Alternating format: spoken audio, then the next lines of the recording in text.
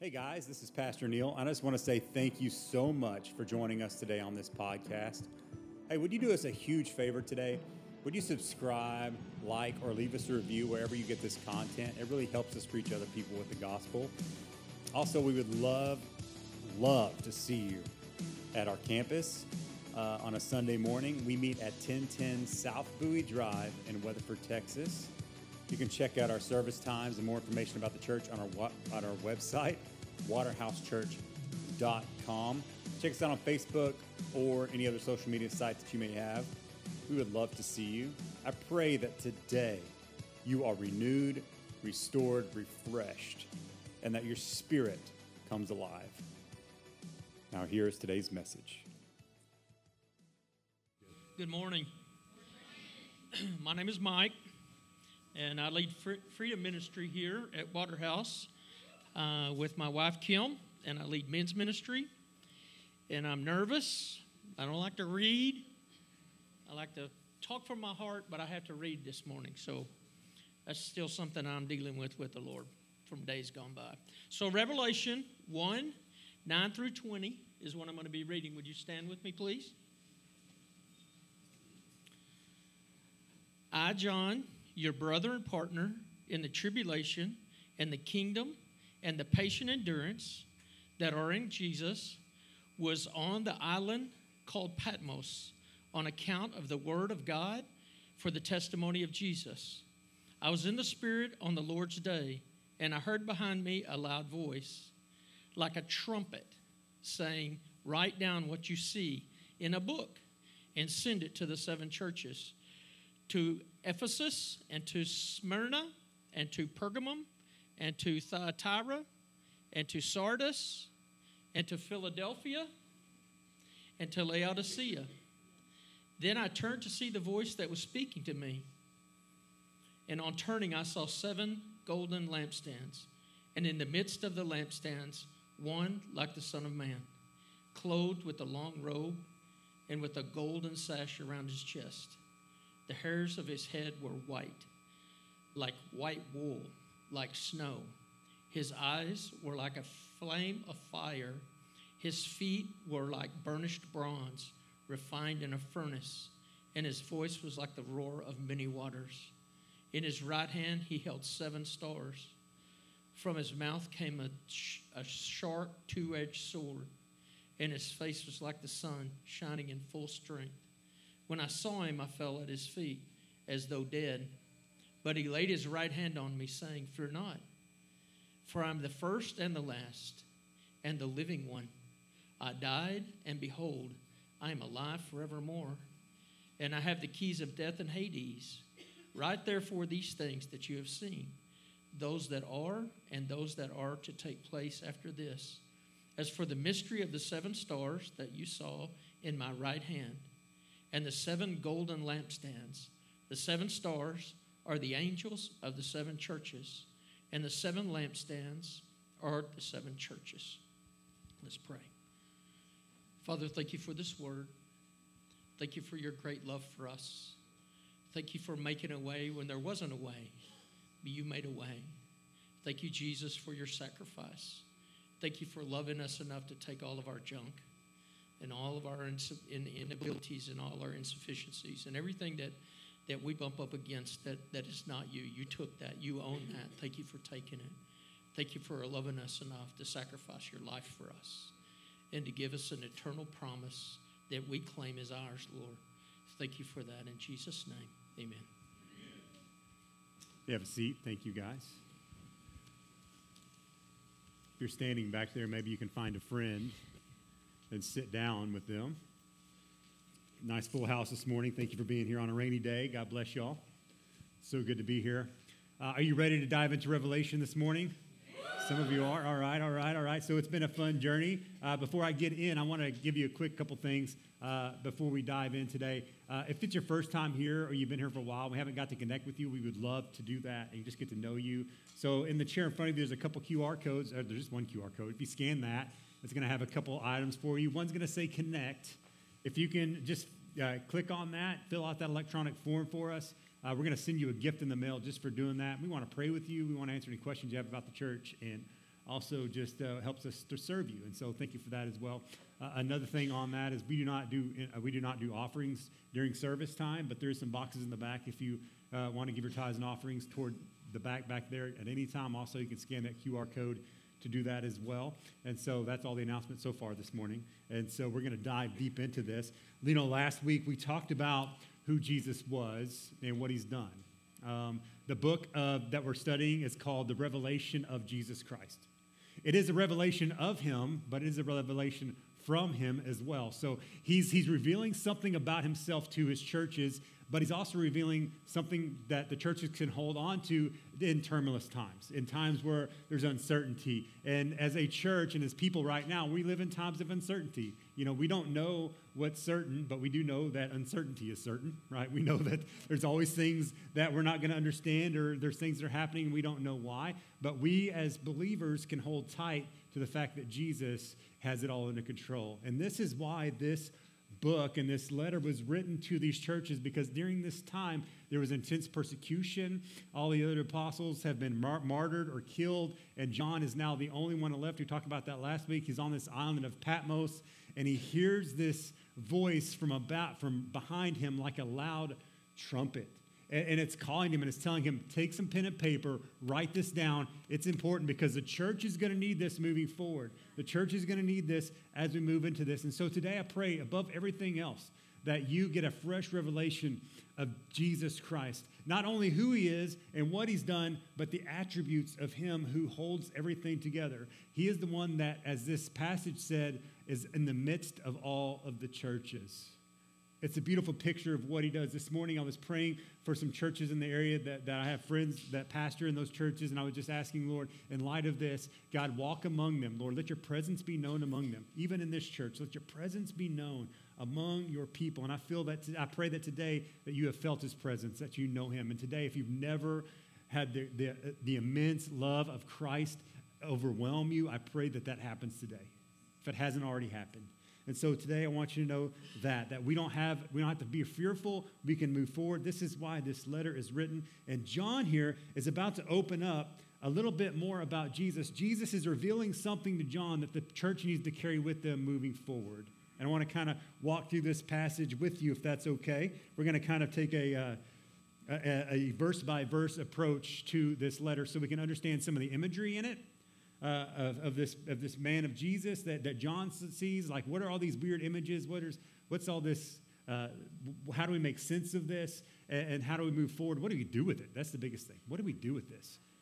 As believers, what do we do with this? And so this is why we're approaching the book of Revelation in a practical standpoint. Like, how can we take it home? How can we hold on to it for ourselves in this phase? And so John opens up the letter in verse 9.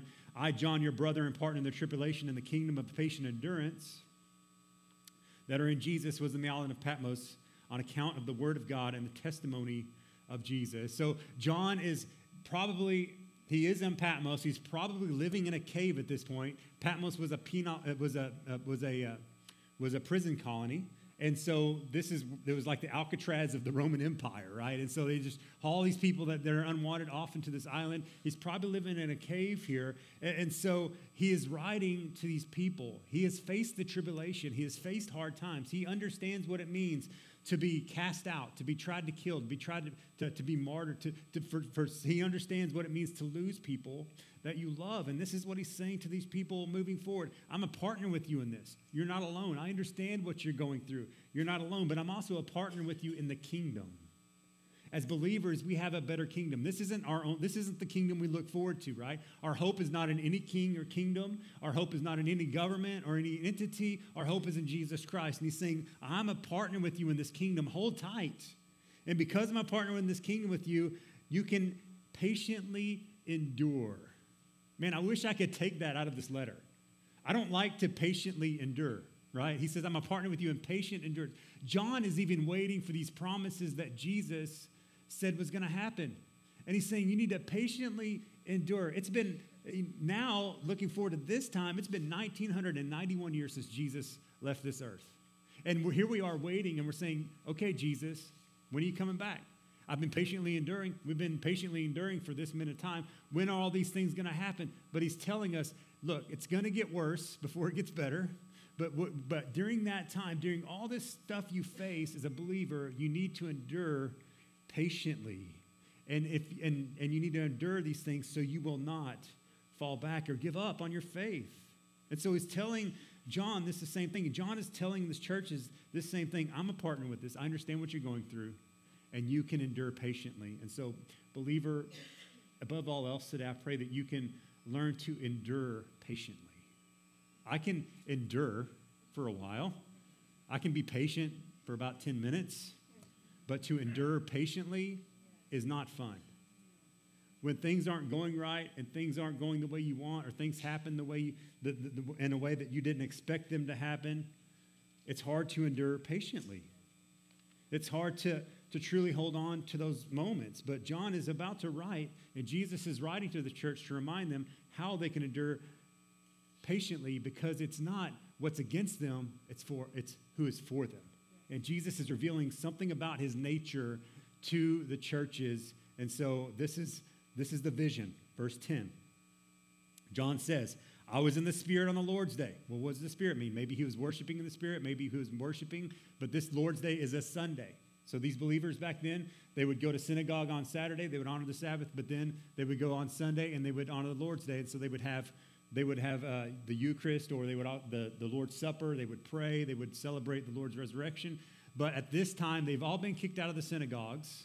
They've been kicked out, and so now they all practice on Sunday. They come and they meet on the Lord's Day, and this is where this comes from. He says, I'm meeting on the Lord's Day. I'm in the Spirit. I'm worshiping like I would normally worship, and I heard behind me a voice like a trumpet saying, write what you see in a book and send it to 7 churches, to Ephesus, to Smyrna, to Pergamum, to Thyatira, and to Sardis, and to Philadelphia, and to Laodicea. Imagine him sitting in a cave, like minding his own business. He's worshiping the Lord, and then this loud voice like a trumpet comes. How many of you have been in band and know what a trumpet sounds like? Right? You know what that section is, because they're the loud section, right? If your kids are learning trumpet, I feel for you, right? Get them one of those little mufflers, right? The trumpets are loud. They trumpet. They are loud, and they get your attention. So this voice gets his attention in this moment, and he's saying, this is important. You need to write this down. Write it to the churches, because they're going to lose faith. They're going to lose hope if we don't get this letter to them. So he's writing to these churches. And notice, I want to have a picture of the route here of these churches. This is on purpose, right? Ephesus, Smyrna, Pergamum, Thyatira, Sardis, Philadelphia, and Laodicea. These 7 churches is the mail route that's going on in the Roman Empire. So Patmos is where John is. And so he writes a letter to all of the churches. They get every copy of this. So Laodicea knows Ephesus' business, right? And Ephesus knows Laodicea's business. And so they're reading these letters about the churches and trying to give them some hope. And so it's going on. So it goes to Ephesus, Smyrna, Pergamum, Thyatira, Sardis, Philadelphia, and Laodicea. This is the mail route for these churches. These churches are strategically placed right here, and they are a light to these areas in Asia. And so Jesus is writing to the churches in Asia. You're under immense persecution. You're under immense pain, but I have put you here for a reason. Keep the faith. Keep the faith. Keep pushing forward. Know that I am for you and not against you. And so this is important. We're going to talk about this a lot during this study. So maybe take a picture of that. Remember where these churches are strategically located as we dive into the rest of the letters to the church. So he's writing this letter, and here's the picture of the vision that we're really going to break down today. So Revelation 12:16. Then I turned to see the voice that was speaking to me, and on turning I saw 7 gold lampstands. But in the midst of the lampstands, one like the Son of Man, clothed in a long robe, with a golden sash around his chest. The hairs of his head were white, like white wool, like white snow. His eyes were like a flame of fire. His feet were like burnished bronze, refining in a furnace, and his voice was like the roar of many waters. In his right hand he held 7 stars, and from his mouth came a sharp 2-edged sword, and his face was like the sun shining in full strength. Now, did John see these as they were? I think in the spiritual way he did. But as we read this, we see the likes. And it's in the likes that we need to understand these things represent something. Like this man is standing in front of him. John's not sure if it's Jesus or not. It looks kind of like Jesus, but not really. Have you ever had those moments where you're next to somebody, it's like, I think that's that person, but I'm not sure if it's that person? One day I was at Panera Bread, and I was drinking my coffee, and I was writing some notes getting ready for a sermon. That's my quiet place, so you can't go there it's my quiet place. But I'm just kidding, you can go there. And I'm sitting there, and I'm looking out of the corner of my eye. This guy looks very familiar. He's in regular clothes, though, very plain clothes. Looks very common, but his face looks very familiar. I'm like, man, that guy looks like somebody. And I'm sitting there, right, and I'm looking at him, and he's typing on his Mac, and I don't know what he's doing, but there's nobody else around him. I'm like, that guy looks like somebody. Who is it? I'm like, Toby Mac. That guy looks like Toby Mac.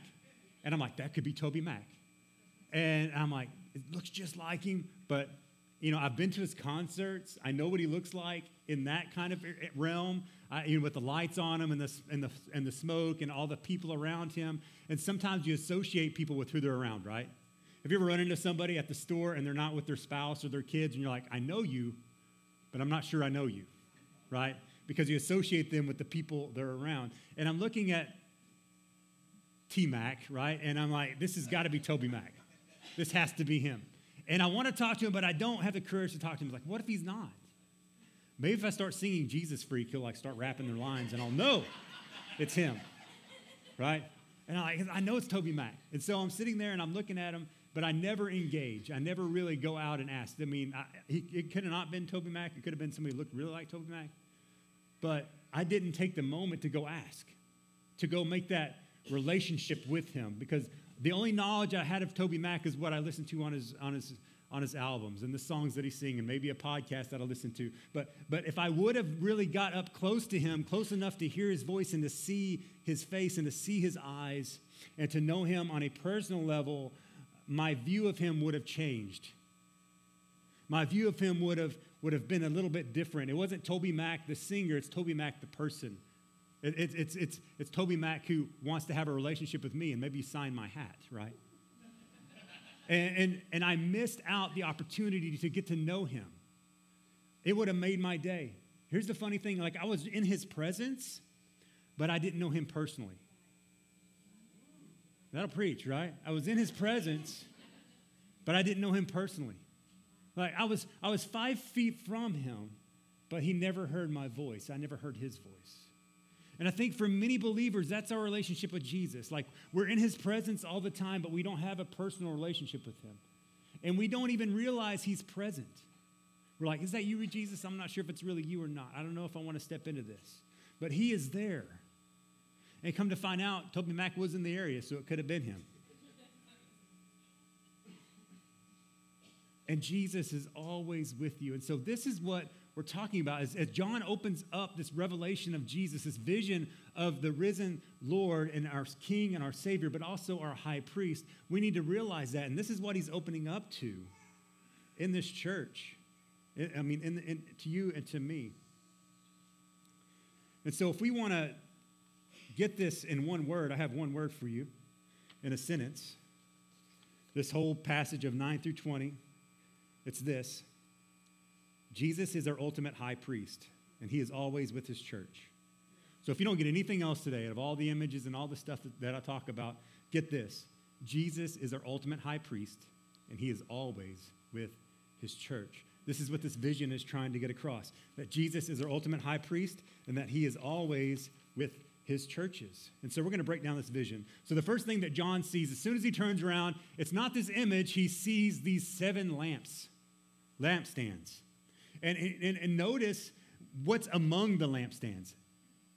This image, this person is standing amongst the lampstands. And we see later in this passage that the lampstands is the churches. And many times in Scripture, and many times in Revelation, the mystery will be given first, and then the revelation of that mystery will be given later. And so there's many times we're reading through Revelation, like, what is the 7 lampstands? What's the 7 churches? What's the 7 stars? What are all these things? Many times the Lord opens up what those are, and he says, this is what they are. This is what they represent.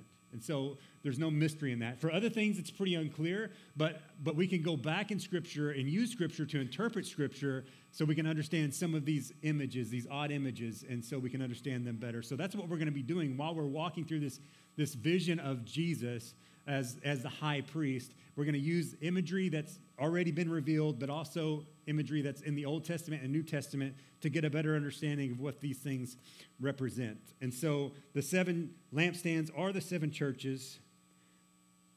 And the 7 churches are important, but what's more important is the position of the person among the churches. So what's a lampstand? For some of you who do not know, in the tabernacle and in the temple, there was, in the holy place, there was what we call a menorah. It has 7 lamps on it. But this is not like 7 lamps, it's 7 lampstands. So it's a little different. But in that place, that lamp would give light to the whole room. And so this is why in Numbers 8, the Lord tells Moses to build this lampstand. And so now the Lord spoke to Moses, saying, speak to Aaron and say to him, when you set up the lamps, the 7 lamps shall give light in front of the lampstand. And Aaron did so. He set up the lamps in the front of the lampstand as the Lord commanded Moses. And this was his workmanship of the lampstand. He hammered it and worked from gold, from its base to its flowers. It was hammered work according to the pattern of the Lord that the Lord had shown Moses. So he made the lampstand. Now, just a quick thing. Maybe you read through Exodus and Numbers and Leviticus and you get bored. And you're like, what does all this mean? This is all weird stuff. Why does it matter what color things are? Why does it matter that the things are made out of gold or silver? What does it matter that these things have to be in order? But notice as you're reading those books, how the Lord puts them in direct order. He tells them exactly how to make it, exactly the dimensions, exactly how to make it. Here's why, because everything in the temple, everything in the tabernacle represented Jesus Christ. Everything was a type and a shadow of the unseen world. And so this is why he tells him very specifically how to make these things. And so that's just some bonus for you. But it's not, the lampstands are important, but it's not all about the churches. It's who's standing among the churches. And this is the Son of Man. So what is the Son of Man? We see this in Scripture a lot. Some of the prophets would be called the Son of Man. Some other people would be called Son of Man. It does represent people. It represents somebody going on behalf of the Lord. But in this case, it's the one known as the Messiah, the Son of Man. And Jesus even calls himself the Son of Man. In John 9:35 through 38, he says this. So Jesus had just healed this man. They asked him, who healed you? He's like, I don't know. I couldn't see him when he healed me. But you want to know this Jesus? And it's a funny story. The Pharisees get mad and they try to kick him out. But then Jesus hears about this man trying to be cast out of the synagogue, and he comes here in verse 35, and he talks to this man that he healed, and he says, do you believe in the Son of Man? Again, referring to himself as this. And he answered, and who is he, sir, that I may believe in him? He knows him to be the Messiah, the anointed one, or the Son of God. And Jesus is making this claim that he is he. So Jesus said to him, you have seen him, and it is he who is speaking to you. And then the man that was blind now sees, says, Lord, I believe, and he worshiped him. This is very vital, this worship part, because angels will not be worshiped. They do not allow you to worship them. Only God can be worshiped. And Jesus claimed to be part of the Godhead, and he accepted worship. This is very important. I have a couple other passages for you, Daniel 7:13. But he is the Son of God. He is the one that was standing there. But John didn't realize it was him until the very end. I really don't believe that he knew. It's like, you look familiar. Maybe you're my old friend Jesus, but you look a whole lot different than this Jesus that walked with me on this earth. He had been risen in power and strength, and now he's standing there before him, and he's dressed for work. So he's dressed in this long white robe and had a gold belt around his waist. And so what does this represent? Well, there's some different viewpoints on this. I'm going to give you some different viewpoints so maybe you can understand, because they're not wrong, but I think that when John is writing this to the churches and Jesus is revealing something about himself to the churches, he's revealing himself as the high priest of the church, the head of the church, the authority of the church. And so there's some viewpoints that say that this long robe that he wore was like a robe of authority. Yes, and that is true. Jesus has all authority. He has all power. He is the King of kings and the Lord of lords, undisputed, right? Heavyweight title champion of the world. This is Jesus. Okay, and so they're not wrong. But back in the Roman days, the longer your robe was, the more powerful you were, the more important you were. And so Jesus' robe goes all the way to his feet.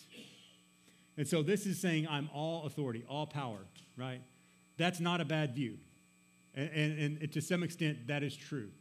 Also, but if you look at the passage, you want to see it as the priestly robe. The priests wore a white garment, a white robe, and they also had a gold sash, but actually had gold threads in it. This sash that Jesus has is fully gold. So he's the ultimate high priest. But we also see this description of the robe and the vest, or of the belt, in Daniel 10, 5 through 6. It says, I lifted my eyes, this is Daniel speaking, and looked, and behold, a man clothed in linen, with a belt of fine gold around, and from ephod around his waist. His body was like beryl, his face was like the appearance of lightning, his eyes like flaming torches, his arms and legs like the gleam of burnished bronze, and the sound of his words were like the sound of a multitude. Now, some disagree with this, but I agree with the fact that this is Jesus speaking to Daniel. It is him that has come to him. And see, if we see Jesus as the ultimate high priest, that he is always working. He is dressed to work. He is ready to work. He is in it, and he is among his churches, always working, always there, always present. And so if we see this vision of him as the high priest, then we can understand the rest of this vision a little more clear. And so it goes on. He sees him dressed for work. He sees him as the high priest in the clothing of the high priest. And then he notices the hairs of his head. They were white like wool, like snow. What does this represent? Well, people with white hair, we know them to be wise, right? And so God is wisdom. Jesus is wisdom. And so among the churches, he gives ultimate wisdom, but it's also a symbol of purity. Jesus is pure. He cannot be made unpure. Because Jesus is pure, everything he touches is pure. And so as he walks among the churches, he gives wisdom to the people, he gives wisdom to me and to you and those that are in the church, and he purifies them. He is the pure one. And so he is the ultimate wisdom and ultimate purity. The book of James tells you, if you lack wisdom, ask for it, and he will give it to you without finding fault. Jesus is full of wisdom. If you need wisdom, come to him. He will give you wisdom. If you need purity in your life, come to Jesus. He is the high priest that can make you pure. This is who Jesus is. And we see another picture of this, his hair like wool and like snow. Daniel 7:9. Again, Daniel says, I looked, thrones were placed, and the Ancient of Days took his seat. This is God the Father. His clothing was white as snow, and his hair of his head was like pure wool, and his throne was fiery flames, and its wheels were burning fire. Awesome picture of who God is. And so we see this picture of Jesus as one with all wisdom and all purity, perfect wisdom and perfect purity. If you need wisdom today, just ask. He gives it to you without finding fault. And then he goes to this image of eyes of fire. As he's looking down through this person, he starts at the top and he looks, his eyes are on fire. You know, for us, as we say, so there's fire in their eyes, it's something like they're crazy. They're like got a little crazy look in their eye, right? Like there's some fire in his eyes, you better watch out. Like super passionate, super pumped. And look, Jesus is very passionate about his church. He died for it. He died for you. He died for me. He died for the church. But these eyes of fire is more about what he sees, his gaze. His gaze is fixed on everything. Just like when you hold a torch or a flashlight, you're seeing what's in the darkness. It's being illuminated. There is nothing that he cannot see. He sees all things. His gaze is fixed and piercing. He sees through every motive, through everything. And when he judges rightly because he knows it all. He has no unkept information about your life. He sees the motives in my life. He sees my heart. He sees the things I think about. Yet even in that, man, I was just thinking about that during worship. He knows everything about me, but he still loves me and accepts me. Wow. I don't even know everything about me. There's things about me I'm learning every day. But he knows all my motives, and yet he still loves me. Psalm 30, I skipped the passage. 2 Chronicles 16:9 says this, "For the eyes of the Lord run to and fro throughout the whole earth." So he's always looking throughout the earth to give strong support to those whose heart is blameless toward him. His eyes are there to give you support. He's seeing what you're going through. He knows the pain in your life. He knows the struggles that you're going through your life. He sees everything. He sees the injustices. He sees the things that will even come against you. He sees those things. He is not unaware of your pain. He sees the pain in your life, and he's there to give support to you. But, as the rest of this passage says, I got to take it in its context, you have done foolishly in this, for from now on you'll have wars. So this nation of Israel had forgotten that God sees everything. They thought they were getting away with stuff. But they can't get away with anything. You can't get away with anything. Because Jesus' eyes are like fire. They see everything. Wherever he looks, darkness flees. Psalm 33:13, I love this one. "The Lord looks down from heaven. He sees all the children of man." That's you, that's me. "From where he sits enthroned, he looks out on all the inhabitants of the earth. He who fashions the earth of them all and observes all of their deeds." Like I said, there's nothing hidden from him. So he walks among his churches. He walks with all authority, all wisdom, all purity, and he sees. It's like he's watching each church, seeing what they're going to do with what he gave them, making sure they're following his ways, making sure he's with them. He's always watching. He always knows. He knows every motive, every intention, every bad theology, every bad doctrine. He sees it all. And he's judging, and he's going to judge us for how we do something with that. And so we have to pay attention, church, that we do not lose faith, that we endure patiently, knowing that he sees all that you have. Sometimes you're like, "Lord, do you even see what's going on in my life?" He sees it.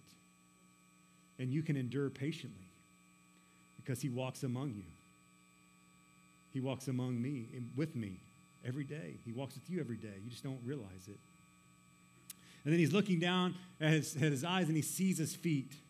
They're the feet of burnished bronze. What does that mean? What is feet of burnished bronze? We see this in the book of Daniel, but it's not talking about Jesus. It's talking about a nation. But bronze was the strongest metal back in that day before iron was discovered. And so bronze was a very strong metal, and it had to be refined for it to hold its strength. Refined. And it had to be refined through a fire. And so his feet were refined through a fire. And his feet were firm and unmovable. It was the strongest thing. Like Jesus, for the churches, is unmovable. He is firm. He will not move. Nothing can remove him. Nothing can replace him. Jesus is the head of the church, and he will always be the head of the church. And in that, I can find hope because he is my firm foundation when everything is shaken. He is the thing that I can hold on to when everything else is going wild. I can come to Jesus, and I can trust that he will not be moved. And he will be with me forever. But also, how beautiful are his feet. They're polished bronze, burnished bronze. This passage isn't really talking about this, but it's worth bringing up. It talks about the beautiful feet of Jesus. Isaiah 52, 5-7 says this. "What is this?" asked the Lord. "Why are my people enslaved again?" He's asking them, why did you go back to this? "Those who rule them shout in exultation. My name is blasphemed all day long, but I will reveal my name to my people." This is Jesus. "And they will come to know its power. Then at last they will recognize that I am the one who speaks to them. How beautiful on the mountains are the feet of the messenger who brings the good news." How beautiful are the feet of the messenger who brings good news. The good news of peace and salvation, the news that the God of Israel reigns. How beautiful are Jesus' feet. He always brings good news. He is the good news. And so we can hold tight to him. But also notice that it was refined through the fire, as refined through fire. This tells me that Jesus has walked through fire and has come out refined. Like the things that tried to wipe him out and take him out could not do it, and he stands now victorious. And for me, that gives me peace and that gives me hope because I know that he walked through it all. Jesus, when he walked this earth, he went through all the things that we go through. He understood what it means to be hungry, to be without, for people to reject him, to spit on him, to kill him. He knew what it meant to have loss. He knew what it meant to have people betray him. He understands. He walked through the fires of this life, and yet he came out victorious. And so I can trust that he's going to walk with me through fire. And he's going to take me through these things because he will not be burned. And not only that, I will be refined by these things. Jesus is not afraid of the fire. He's not afraid of your junk. He can walk through it with you. And I'm so glad that he does. So I don't know what you're going through today. I don't know what fire you're facing. But Jesus has walked through it. And he can pick you up and he can walk you through it. This is the God I serve. This is the priest that serves his churches. So what is this voice that he hears? It goes on to say, his voice was that of many waters. What is this voice of many waters? Have you ever been to the ocean or been to somewhere, a sea with rocks, not a nice beach, but with rocks that the water crashes against? Well, I can imagine John, as he's sitting in Patmos, he knew what the sound of crashing waves was as the waves crashed upon the rocks there in the island. And he equates the voice of this person, of this messenger here coming, as the voice of many waters. And I don't know about you, but when I go to the ocean and I stand really close and I hear the water crashing onto the rocks, that is the only thing that I can hear. Everything else is ambient noise, and it kind of fades into the distance. And the waves just start soothing my soul. And Jesus' voice is like the voice of many waters. His voice echoes out and washes away everything else that's trying to speak life, speak death into you. He is always interceding for you. It's constant.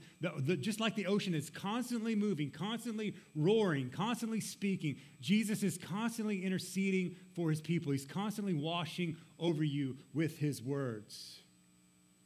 And being close to Valentine's Day, I find this passage very good for us. Because as he washes over his church, men, we are to wash over our wives. It says here in Ephesians 5:25, because this is the writer, Paul, of Ephesian church. He's revealing Jesus Christ as him as the head of the church. So this lines up perfectly. As him, the high priest. This is his job as the high priest. And he's telling husbands and wives, look, this is your relationship. How Jesus is with the church, this is how your relationship should be with each other. And so Ephesians 5:25 says, husbands, love your wives. Okay? We'll start there. All right, love your wives. Then he goes on, as Christ loved the church, as he loved the church and gave himself up for her, that he might sanctify her, or make her right, make her holy, having cleansed her by the washing of water with the word, so that he might present the church to himself in splendor, without spot or wrinkle or any such thing, that she might be holy and without blemish. This speaks of Jesus constantly washing us with his words, constantly getting us clean, constantly making the church beautiful. And you may be thinking right now, well, the church don't look very beautiful. We're separated. We're not united. Some of us have gone apostate. Some of us have decided to take other doctrines and move them in. But I'm telling you, Jesus is always washing them over. He's always cleansing. He's always making them holy. And I pray for people that have gone astray, that they would come back to know him completely. That all the churches would be one again. That all the churches would be united under the flag of Jesus Christ. Jesus is washing us with his words. So husbands, what are you speaking over your wives? What are the words that come out of your mouth? Are they words that wash? Are they words that build up? Is it the word of God you're speaking over your wife? Or is it frustration and anger and rage? Come on, I'm a guy. Look, that was my language for a long time in our marriage. There was a pastor named Jimmy Evans. He's done a lot of marriage stuff. And he talked about this passage. And it made him realize that he wasn't fulfilling his job as a husband to wash over his wife with God's words. He was saying, my words are more like a fire hose that was knocking her over every day. My words would come in and just push her down and shove her down. Men, our job is to wash over our families with our words, our kids, our spouses, the people we walk into. That's all of us. All of us should have words of life. That's Jesus. And then he goes on to see, and he sees these 7 stars in his right hand. What is this? Well, obviously at the end it tells him what these are. These are the messengers to the churches. Now, there's a lot of disagreement on what these messengers are. Some people think that they are actual angels, which makes sense because you see in Scripture a lot of times stars represent the angels, right? We see this in, I'm way ahead of my notes here. We see this Did I write those down? I did not. I'll get you those. Oh yeah, I did. It's right there. It's right in front of me. So in Job 38, you see that, and then also in Revelation it talks of that when Satan fell, like a third of the stars fell, a third of the angels fell, and so that's a good view. I mean, that is a good view that they are actual angels from heaven that go to the churches. So to me, that tells me that at the very least there is a guardian angel over every church, and that gives me comfort, knowing that God has an angel that watches over his churches, over his people. And I do believe that there are angels. I do believe that there are angels that minister to people, and that we have our own guardian angels, and that the churches have angels that watch over them. But in this context, I want to make a different view, and it's one that I've been studying that I've kind of changed a little more to. But before I get to that one, I want to speak of another one it makes sense, but it's not really, I don't think, what it is, because you're probably going to go home and Google a lot of stuff about Revelation, right? And here's what you're going to find, some weird things, okay? So that's okay to find weird things, because then you can explore it, right? But here's something I found on that. They believe that these stars represent the actual 7 stars in the heavens that they could see with the naked eye. So this was the moon, the sun, Venus, Mars, Mercury, Saturn, and I'm missing one. Jupiter, yes. So the 7 stars. And so the same, he holds the 7 stars. Like, he has the power and authority over those gods of the Roman Empire, which makes sense because he's writing to the churches, because the Roman Empire is like coming after these people. So, I mean, that makes sense. And in actuality, Jesus does hold the stars. He created the stars. He put the stars in orbit. So yes, he does hold the stars in their place. But I want to think that this is really talking about the church leaders to those churches. Because in those moments of intense persecution, when the church is being trying to be annihilated, what is the first thing that people go after? The leaders of the churches.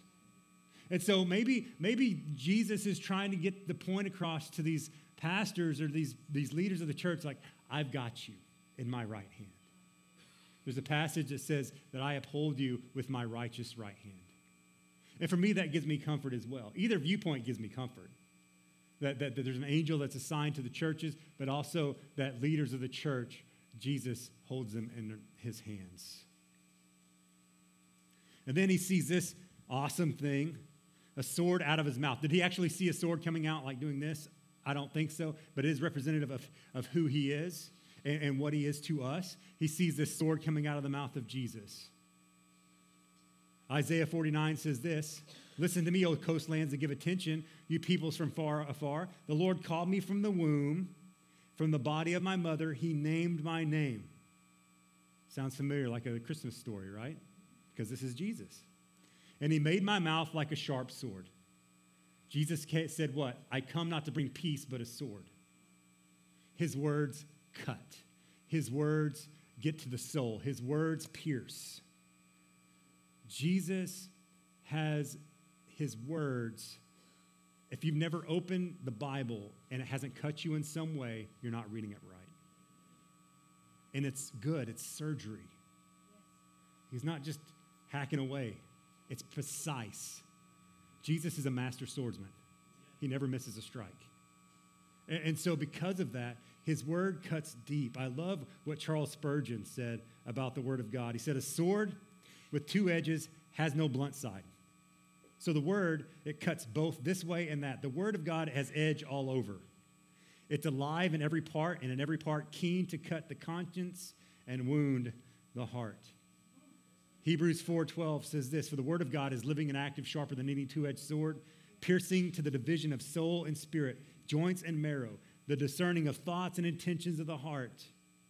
And no creature is hidden from his sight, but all are naked and exposed to the eyes of those to whom we must give an account." You know, forgive me for being a pastor and not just now noticing this. As I was studying this, I'm like, oh my goodness, this is good. Because not only is this, the word of God is living and active, talking about the written word, but it's also speaking of Jesus Christ. Jesus is the word, right?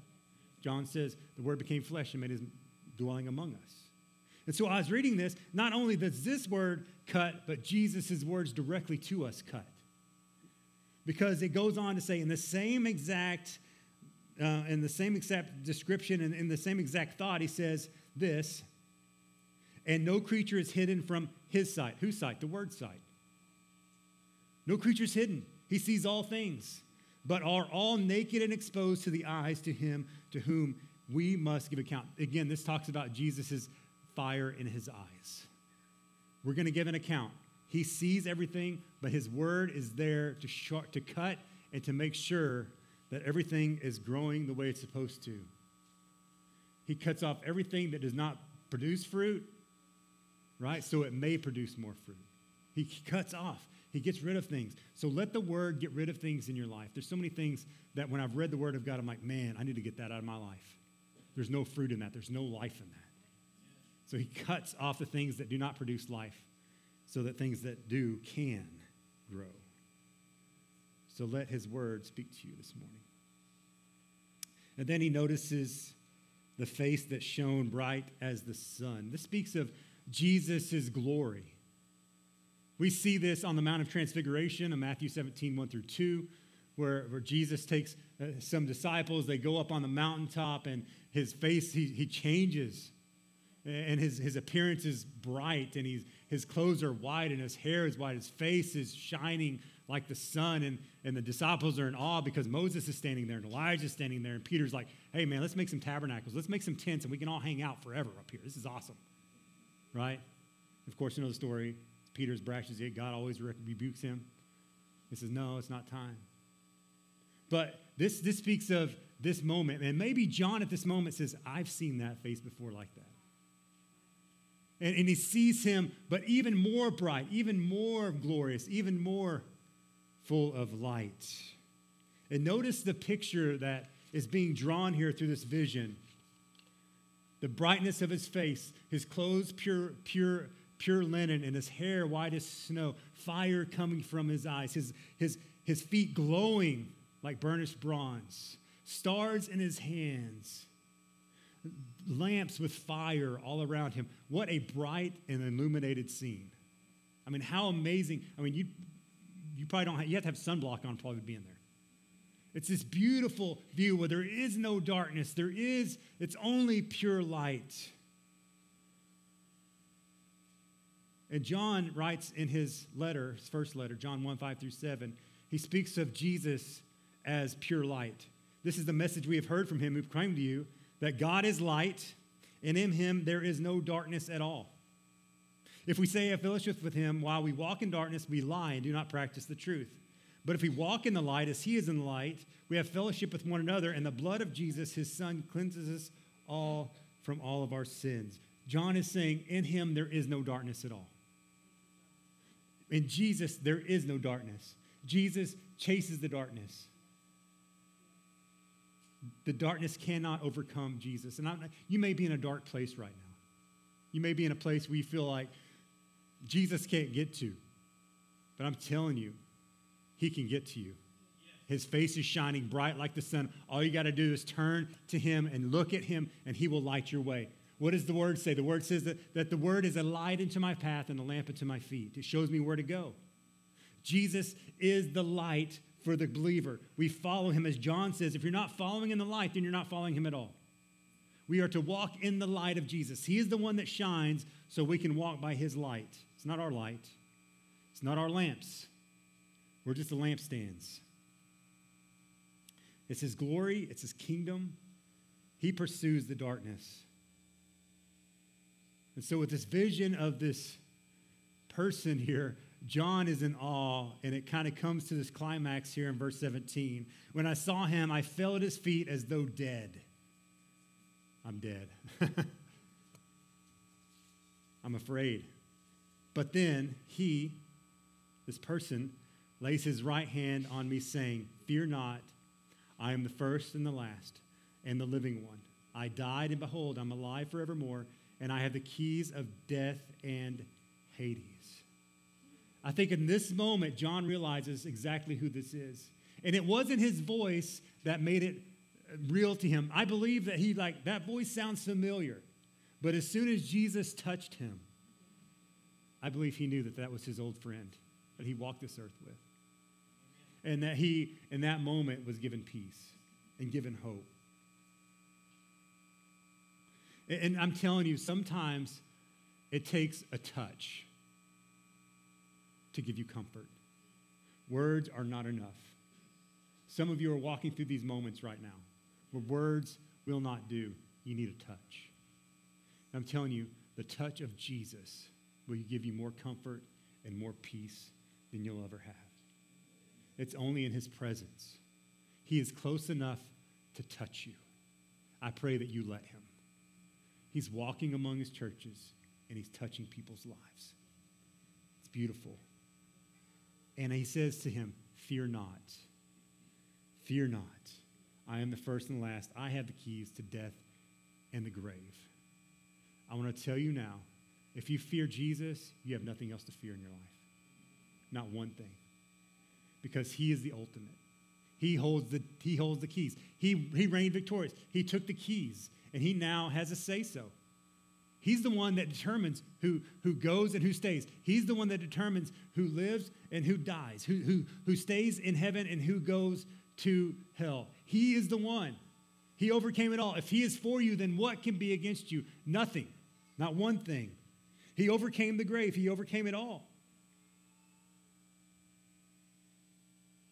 And it says, because of that, write these things that you have seen, that those that are and those that are to take place after this. As for the mystery of the 7 stars that are on my right hand and the 7 lampstands, the 7 stars are the angels and the 7 lampstands are the 7 churches. He's saying, now go take this message to these people. That I am walking among them, that I am the high priest that you need. You are never walking alone. I am the wisdom that you need. I am the power that you need. I am the voice that you need to listen to. I am the light to walk by. I have a firm foundation for your feet. I am pure and you can trust me. And so many people have a hard time trusting Jesus, but he is the ultimate high priest. I want to read this passage to you, and it ties it all together. Hebrews 4, and we're going to read Hebrews 7. Hebrews 4:14, the writer of Hebrews so beautifully describes Jesus as a high priest. So then, since we have a great high priest who has entered heaven, Jesus, the Son of God, let us hold firmly to what we believe. It's the same message from John. It's like, hold tight, don't give up, endure patiently, because here's why. This high priest of ours understands our weaknesses. Praise God for that. He understands what we go through. He knows what we go through. He walked through fire. And he'll walk through fire with you. And he goes, he faced all the same testings we do, yet he did not sin. He knows the way out. He knows how to get free. He knows how to give you freedom. Just come to him. And so let us walk boldly to the throne room of our gracious God, because through Jesus Christ, we have a relationship with the Father. There we will receive mercy and find grace to help us when we need it the most. Jesus is there always. And we can endure patiently because he is always with us and forever. Hebrews 7:23 says this about him being there forever. There were many priests under the old system, for death prevented them from remaining in office. But Jesus lives forever, unshakable, unmovable, will never be removed. There will not be another agreement. There will not be another covenant. There is no other way to God except through Jesus Christ. There's not going to be a replacement. His priesthood lasts forever. Therefore, he is able once and forever to save those who come to God through him.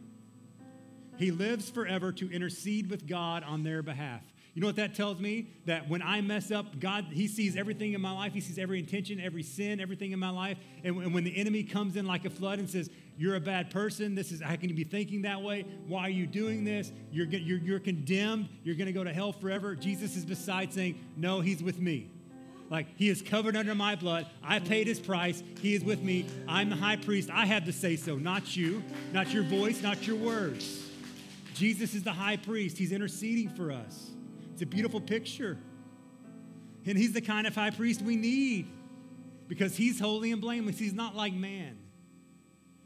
He's not like man. He's been set apart from sinners and has been given the highest place of honor in heaven. Unlike those other high priests, he does not need to offer sacrifices every day. They did this for their own sins first and then for the sins of the people. But Jesus did this once and for all when he offered himself as a sacrifice for the people's sins. The law-appointed high priests who are limited by human weakness. Jesus has no weakness. He is the strong and firm foundation. His feet are fit to stand next to. But after the law was given, God appointed his son with an oath, and his son has been made perfect, the perfect high priest forever. Forever. Look, he walks among us. He walks in the churches. He walks with you individually. He walks with you through fire. He walks with you, and he's with you. I don't know what you need today. Maybe you need comfort. He can give you comfort. Maybe you need peace. He is the Prince of Peace. You need correction. Let his words cut you.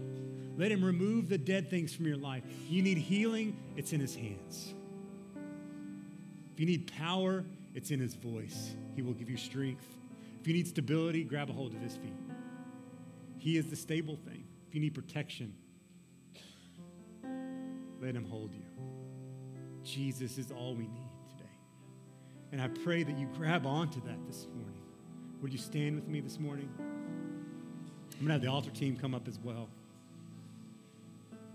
I'm going to pray a blessing over you out of Numbers chapter 6. It's the priestly blessing. And maybe for the first time, have a different viewpoint of this blessing as we just got a vision of who Jesus was.